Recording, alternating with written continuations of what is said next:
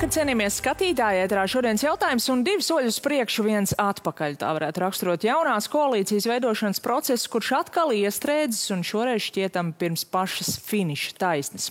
Apvienotais saraksts nācis klajā ar savu redzējumu par nākamās valdības sastāvu un atbildības sadalas principiem, pēc būtības uzstājot, ka koalīcijā jāiekļauj Nacionālā apvienība un uzskaitot, kuras ministrijas nedrīkst uzticēt Zaļo un Zemnieku savienībai. Vai šie ir vienīgi noteikumi, pie kādiem Apvienotais saraksts gatavs darboties jaunajā valdībā? To un arī par austrumu robežas izbūvi un Krievijas pilsoņu uzturēšanās atļaujām šokar vaicāšu iekšlietu ministram Mārim Kučinskim no Apvienotā saraksta. Labvakar! Labvakar! Kā jau minēju, šis jūsu izplatītais piedāvājums formulēts, viņš ir plašāk un arī citādi, bet pēc būtības jau tas paredz to, ka jaunajā koalīcijā arī ir jābūt Nacionālajai apvienībai, jo līdz šim tas viss tā vairāk bīdījās, ka tā varētu nebūt. Un tā kā mēs zinām, ka Nacionālā apvienība ir pateikusi, ka ar progresīvajiem tā kopā nestrādās, tad automātiski šis jūsu piedāvājums arī paredz, ka progresīvie tādā gadījumā nav valdībā. Plus arī jūs uzskaitāt, kuras ir tās ministrijas, kas obligāti ir jādod līdzinējās koalīcijas trim partijām. Tātad pēc būtības pasakot, kuras ir tās ministrijas, kuras nevar uzticēt Zaļo un Zemnieku savienībai. Jāsaka, visu šo sarunu laiku, viens no tiem jūsu galvenajiem argumentiem bija jūs iebildāt pret Zaļo un Zemnieku savienību. Tagad sanāk, ka šis jūsu piedāvājums pēc būtības izslēdz progresīvos, nevis Zaļo un Zemnieku savienību. Kāpēc tā?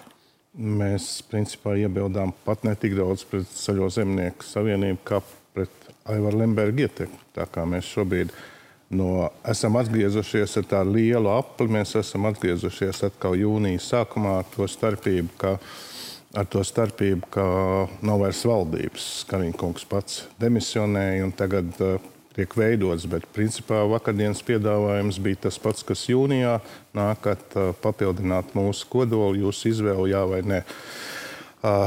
Mums tomēr arī iekšējās diskusijas bija vakardien un šodien. Mēs, kā tā varētu teikt, pieķērāmies arī pie jaunās vienotības tā piedāvājuma, ko Siliņas kundze izteica, ka mēs gribam, lai jūs būtu mūsu strateģiskais partners.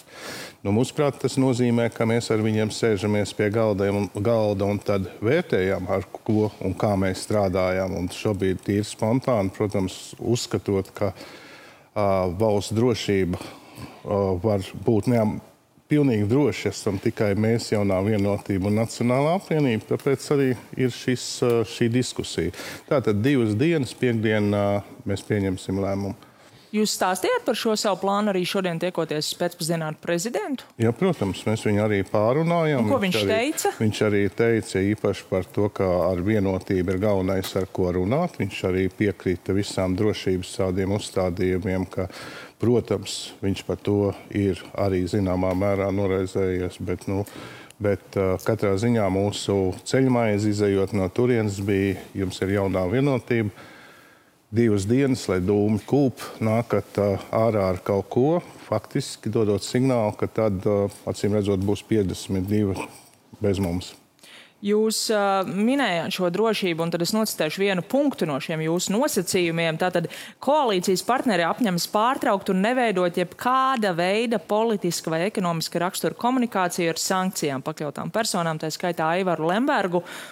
Kā jūs to interpretējat paši? Kā jūs to skaidrojat? Patiesībā tas ir Siliņas kundzes piedāvājums, ko Bet tas ir iekļauts arī šajā Mēs viņu vienkārši integrējam jau iekšā, jo tādu arī piedāvājumu Siliņas kundze izteica. Tas šobrīd mūsu piedāvājums ir priekš šīs diskusijas. Mēs neesam arī tik naivi, ka var rakstīt, ko grib, izņemot, protams, līguma pārtraukšanu, ko viņi nekad nedarīs, bet šī diskusija mums priekšā nesteigsimies. Mēs atteicamies rītā iet uz 5 partiju sanāksmi, jo mēs tur neredzam īsti jēgu diskutēt ar citiem, kamēr mēs neesam uzstādījuši vienotībā jautājumu, ko viņi domā ar to, ka mēs kopā varam strādāt, ka mēs esam vajadzīgi, ka mēs esam strateģiskie partneri. Bet paliekot tomēr pie šī viena tātad jūsu iekļautā vienotības uzstādījuma, tātad politiskā komunikācija, kā jūs to interpretējat, vai ZZS sadarbības līgums ar Aivaru Lembergu vadīto Latvijai un Ventspilī ir politiskā komunikācija vai nav? Ir, protams, ka ir, bet mēs arī ļoti labi zinām, ka to viņi nedarīs, bet jaunā vienotība arī to viņiem nav prasījusi šobrīd. Tāpēc Tāpēc, protams, es domāju, ka nekas vēl nav zudis. Mūsu frakcija valda nākas sestdien. Ja jūs manas prognozes šobrīd gribat, teikt, ja nekas īsti nemainās, tad tā, jūnija sākuma koalīcija visticamāk arī var tikt veidot bez mums. Tātad jūs šobrīd prognozējat, ka šos jūsu noteikumus nepieņems? Nē, es neprognozēju. Es tikai vēl izsakām cerības. Es teicu, jā, mēs neko nepanāksim šajās sarunās un paliks, ka strateģiskā partnerība ir tikai iespēja izvēlēties kaut kādus amatus, ko mēs gribam. Tā nav partnerība. Tā kā mēs gribam kopā ar jauno vienotību strādāt, īpaši valsts drošības jautājumos un citos, kas Latvijai ir ļoti svarīgi un kur mēs, godīgi sakot, neusticamies. Patiesībā neusticamies ne Zaļo zemnieku savienībai, ne progresīvai. Bet jūs esat pārmetuši vienotībai ultimātu izvirzīšanu. Tagad jūs nākat ar šiem saviem noteikumiem. Es pabeigšu, vai jūs esat gatavi atkāpties arī no kādiem šiem saviem uzstādījumiem, vai tur ir tagad tas, ko jūs esat izvirzījuši? Ja tā nav, ja to nepieņem, tad jūs neiet tādā kopā. Tā nav, tas nav ultimāts. Es domāju, ka arī ar prezidentu šo visu arī aprunājot, un es pilnīgi esmu pārliecināts, ka jaunā vienotība rīt tajā iedziļināsies un sarunas tā būs. Vai viņas pie kaut kā novedīs, tas, protams, ir cits jautājums. Jā, bet vēlreiz mans jautājums bija, vai jūs esat gatavi atkāpties no kaut kā no tā, ko jūs esat izvirzījuši, vai arī tas viss ir jāizpilda, pretējā gadījumā jūs neiet? Nē, tas no mūsu puses noteikti nav ultimāts. Mēs visu šito laiku, jau pēdējā nedēļa, kāda bija retorika, nākat jaunā vienotība ar atbildi, kā jūs izolēsiet ietekmi. Tās atbildes nav, tad šis, kā pēc vakardienas, ir tā teikt mūsu priekšlikums. Iedodat citu labāku, mēs vēl varam runāt. Tā tad vēl var diskutēt? Ne, protams, ka var diskutēt. Politikā vienmēr ir jārunājas, tikai ne ar lozungiem. Jā, katrā ziņā par spīti šim politiskajam fonam redzēsim, tad, ar ko tas viss beigsies. Tomēr esošā valdība, tehniskā valdība ir pieņēmusi vairākus pietiekami būtiskus lēmumus. Viens no tiem, kas gan, protams, vēl ir jāapstiprina Saeimai, ir izmaiņas attiecībā uz Krievijas pilsoņu uzturēšanās atļaujām, tātad dodot iespēju pieteikties uz 2 gadu termiņu uzturēšanās atļauju tiem, kas nav nokārtojuši valodas eksāmenu vai nav vispār mēģinājuši to darīt. Bet pirms mēs par to runājam, es gribētu parādīt tajā dienā, kad valdība pieņēma šo lēmumu, ko jūs pats teicāt pāris stundas iepriekš maniem rīta panorāmas kolēģiem šajā studijā. Nostīsimies. Es vēl aicinātu arī tos, kur nekur nav vēl pieteikušies eksāmenām vai kaut ko tādu, patiešām to vēl pēdējās nedēļā izdarīt, jo uzreiz var droši apgalvot tādas atlaides, tāpēc, ka tur laikziņā vai mainīt noteikumus tiem, kur neko nav darījuši, uz to šī valdība neies. To mēs esam jau vienojušies. Ļoti precīzi arī šodien to var atkārtot. Bet kā jūs sakāt, uz to valdību neies tiem, kas neko nav darījuši tieši uz to valdību tajā dienā aizgāja? Ir nepareizas ziņas aizgājusi pa kaut kādu laiku pārcelšanu tieši 1. septembrī un, respektīvi, beidzās šī pastāvīgā uzturēšanas atļauja visiem tiem, kas neko nav darījuši. Tas, ko mēs aizgājām uz valdību pēc Kariņa kunga arī rezolūcijas izstāstīt, kas šobrīd notiek, tie ir uz 25. 11 tūkstoši nav neko darījuši apmēram. Es nezinu, cik pēdējās dienās, jo plūsma tagad ir diezgan liela. 11 tūkstoši ārpusē. Zināmā mērā ir draudz nacionālajai drošībai, provokācijām un ne jau Krievijas pusē. Mēs skaidrosimies pasaulē par to, kas arī notiek. Tāpēc šis priekšlikums ir nevis pārcelt, jo, ja mēs to nepieņemsim, mēs apdraudām pašu mērķi Latvijā runāt latviski. Tātad tie, kuri pēc 1. septembra kaut kāda iemesla pēc nav, vai tā ir nauda bijusi, vai bailes, tiem mēs dodam iespēju vēl 2 gadus iegūt avans. Bet katrs cilvēks tiks skatīts individuāli. Valsts drošības dienas skatīs. Tas, protams, ir izaicinoši. 11 tūkstoši izskatīt individuāli. Es pieņemu, ka no 11 tūkstošiem tur kādā daļa atkritīs, bet mums atšķirībā no Baltkrievijas, mēs tā nevaram katrā mājsaimniecībā ieskatīties bez vajadzības. Tas tiks darīts pirmajās 2 nedēļās, identificējot visus tos cilvēkus. Un apmēram ap 15. datumu viņi arī saņems, tie, kas neko nav darījuši, viņi saņems arī aicinājumu, ka viņiem ir 3 mēneši termiņš, kurā Tātad mēs aizgājām uz valdību un rezumējot arī to, ka viņiem beidzas jāmaksā par slimnīcu. Tur viss ir beidzies. Viņiem jāatstāja darbs. Viņiem ir visi sociālie pakalpojumi, pensija. Tādā gadījumā arī mēs šo rezolūciju dabūjot tāpat kā labklājības ministrija, ko darīt ar šo un veselības. Tātad šobrīd uz Saeimu iet tā, ka ja cilvēks vēl apņemas un viņam ir vēlēšanās 2 gados kaut ko izdarīt, tad viņam šādas iespējas tiek dotas. Tie, kuri nebūs ne ar iesniegumu nākuši, ne vispār liksies neziņas, tiem vecā likuma, tiem tie noteikumi paliek tikpat smagi, kā viņi paredzētu. Un nekāda pārcelšana nav. Visi zaudē, bet tev ir vēl drusku iespējas nākt un mēģināt kaut ko darīt. Tur droši vien jāstāj arī skatītājiem vērtēšanai, vai 2 gadi ir drusku iespēja un atkāpšanās, vai nav atkāpšanās no tā iepriekš paustā, bet jūs sakāt par šiem 11 000. Kopš ir izskanējuši šie skaitļi, daudz ir bijis to starp sociālajos tīklos ne tikai diskusijas par to, kam un kā ar šiem cilvēkiem būtu vai nebūtu jānotiek, kam un kam būtu vai nebūtu viņiem jāpienāks. Ko jūs šobrīd vispār zināt par šiem 11 000? Cik daudz no viņiem vispār ir Latvijā? Kas tie ir par cilvēkiem? Vai ir zināms, cik liela daļa no tiem ir vai nav pensionāri? Mēs zinām gadu vecu šobrīd. Ko jūs varat par vecumu pateikt? Jāatzīst, ka 75 plus, kuriem nav valodas prasības, viņi ir ļoti centīgi nākuši uzrakstīt iesniegumu par to, kā vēlas to visu par vairāk kā 90% bija.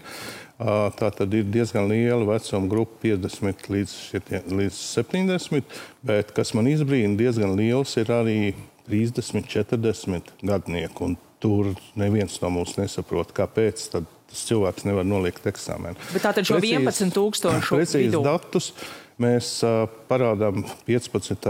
datumā, tāpēc arī PMLP un labojumu paredz, ka katram, kas rakstīs iesniegumu, būs stipri individuāli pieeja. Tā skaitā drošības dienas, tad drošības pārbauda, vai šis cilvēks patiešām ir pelnījis pat dzimteni šeit Latvijas saukt. Jo kādēļ es par to jautāju, šajās cilvēku diskusijās var redzēt, ka ļoti daudz tiek pieminēts vecums. Dažiem šķiet, ka tas ir arguments kaut ko mainīt, daļai šķiet, ka nav, bet vai jūs varat tad ieskicēt no šiem 11 000 pensionāri? Ir zināms, ir daudz vai maz? Es domāju, ka daļa ir, bet teikt, ka viņi būtu vairāk kā pusi noteikti pēc tiem datiem, kas mums ir. Šodien skatoties Dombura raidījumu, PMLP būs precīzāki dati par katru vecumu grupu. Man viņi nav līdzi šobrīd. Kāda saima varētu pieņemt, ja, protams, būs vairākums? Saima 7. datumā, tātad nākamajā nedēļā, mēs esam apkopojuši tos priekšlikumus no veselības ministrijas, apkopojuši no priekšlikumus no labklājības ministrijas un aizsūtījuši saimai šo priekšlikumu. Tātad skatīs komisija nākamnedēļas sākumā, un ja tam būs atbalsts, un man šķiet, ka tur ir liela loģika, lai būtu, tātad neskatoties uz šīm te valdības veidošanas peripētijām, 7. datumā jautājums būs plenārsēdē. Es zinu, ka daudzi šobrīd, kāpēc es pieminēju valsts drošību, mums ir informācija par provokācijām, kas tiek arī domāts, lai izmantot to, lai Latviju pasludinātu par valsti, kas deportē visus. Es domāju, ka mēs to tādā veidā mums ir jāmāk paskaidrot, kāpēc un kurš. Vēlreiz saka, tie, kuri nenāks, tie, kuri nav draudzīgi Latvijai, tiem likumu izmaiņas neko nedos. Jo jūs minat šīs provokācijas valdības sēdē, slēgtā valdības sēdē par to tika lemts, pēc tam, piemēram, no Nacionālās apvienības daudz ir izskanējis, lai publisko to sēdi, tad jūs sapratīsiet. Šajā sēdē bija pilnīgi vienbalsīgs lēmums vispār bez iebildēm, ieskaitot Nacionālo apvienību. Bet kas tad tur parādījās par kādām provokācijām vietējām, Krievijas? Tieši šie te draudi, kā Latvijas vārds var izskanēt pasaulē bez lielām grūtībām, kas būs jāpaskaidro prezidentam, premjeram, katram valdības loceklim. Un šo risku mēs mazinām, noņemam un parādām vēlreiz, ka mēs esam devuši iespēju 30 gadus. Mēs vēl esam mieru tiem, kas ļoti grib un nevar vēl 2 iedot, bet tas ir fināls. Par robežu ar Baltkrieviju, jo vakar valdība uzdeva pātrināt robežas izbūvi, ir piešķirta papildu nauda, sola piesaistīta vairāk apakšu uzņēmēju, ir izskanējis pat, ka armija varētu piesaistīt. Jūs pats teicāt, ka ir noņemti visi birokrātiskie šķēršļi. Es gribētu jautāt, ja tagad šādi lēmumi ir pieņemti, kādēļ tādus lēmumus nevarēja pieņemt ātrāk? Jo ilgi tika teikts, ka neko nevar mainīt, kā tur ir tā līguma saslēgta ir. Nu, tur šobrīd mēs redzam, ka tā tad var pieņemt lēmumus. Tas jāprasa droši vien iepriekšējai valdībai. Nu, jūs arī jau gandrīz 9 mēnešus esat amatā. Nebija 9 mēnešos, arī visi lēmumi tika šobrīd noņemti. Daļa jau arī iepriekš, tad, kad attapās, ka mēs varam palikt bez robežas iepriekš. Šobrīd vairs nekas netraucē. Mēs esam noņēmuši visus šķēršļus birokrātiskos, mēs esam noņēmuši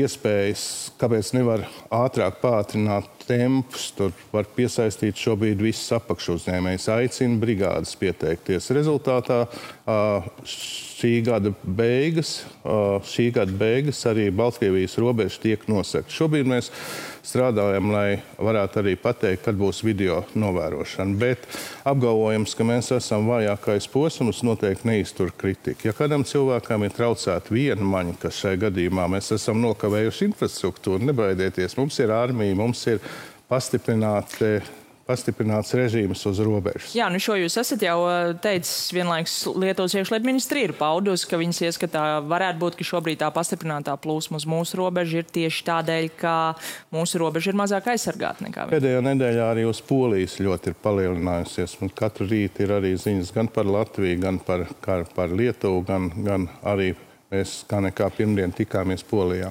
Un tieši tā jūs tikāties Polijā, lai spriestu par to, vai nevajag slēgt robežu, tika lemts, ka nē, vai ar kādu pozīciju brauca Latvija? Tā, gluži Latvija brauc ar vienu vienīgu un pilnīgi drošu pozīciju, kas bija aprunāta gan ar prezidentu, gan ar premjeru. Tātad, lai ko mēs darām, mums jābūt solidāriem, mums jābūt visiem vienotiem. Pretējā gadījumā nav efekta. Nu, bet savu viedokli taču jūs paudāt tur. Par robežu slēgšanu. Redzat, ja jūs domājat, ka brauci jau slēgt kaut ko, tad es jums teikšu, ka Latvijai nav ne mazāko grūtību. Mums ir 2 robežu punkti un mēs viņus varam aizslēgt. Bet tai pašā laikā Polijai ir Ķīnas tranzīts, kas iet cauri Polijai. Baltkrievijai 3-pusējs līgums, ne Baltkrievijai, bet Lietuvai 3-pusējs līgums, lai viņi Kaļiņgradā precēm apgādāt. Tas nav tik vienkārši. Un tomēr mēs vienojamies, ka x stundā un x stundu mūsu skatījumā ir ieroču pielietošana uz kādas no robežām vai tādas plūsmas palielināšana kontrolpunktā, kā to pieredzēja Polija. Mēs visi reizē solidarizējoties to izdarām. Tāds bija atlikums no šīs sapulces. Pie tā mums nav ne mazākās grūtības to izdarīt pie jebkura gadījuma, ja mums tas ir. Mēs šobrīd robežsargi arī pēta, vai mums ir nepieciešami 2 šie punkti, bet jautājums ir par nekontrolēto plūsmu, kur mašīnas var stāvēt ļoti ilgi un slēgšanā viņas var tāpat braukt caur Krieviju. Tas ir efekts un signāls Baltkrievijai būs tikai tad, kad mēs to visas 3 valstis izdarīsim. Un katrā ziņā mēs redzam, ka ir kaimiņi, kas atsevišķus punktus slēdz, un kā šodien izskanēja arī panorāmā, tam ir ietekme arī uz mūsu punktu. 2, mums arī no 3 punktiem viens ir sen ir slēgts, kurš nedarbojas. Mums šobrīd ir 2, un kā jau teicu, varam slēgt arī 1, bet mums pats galvenais ir aizsūtīt Baltkrievijas varai šo te signālu. Ja jūs nepārtrauksiet šo te hibrīdu karu, mēs varam daudz vairāk arī izdarīt. Bet vien pat Latvija šo efektu, viņš nebūs tik liels. Tieši tāpēc mēs bijām Varšavā.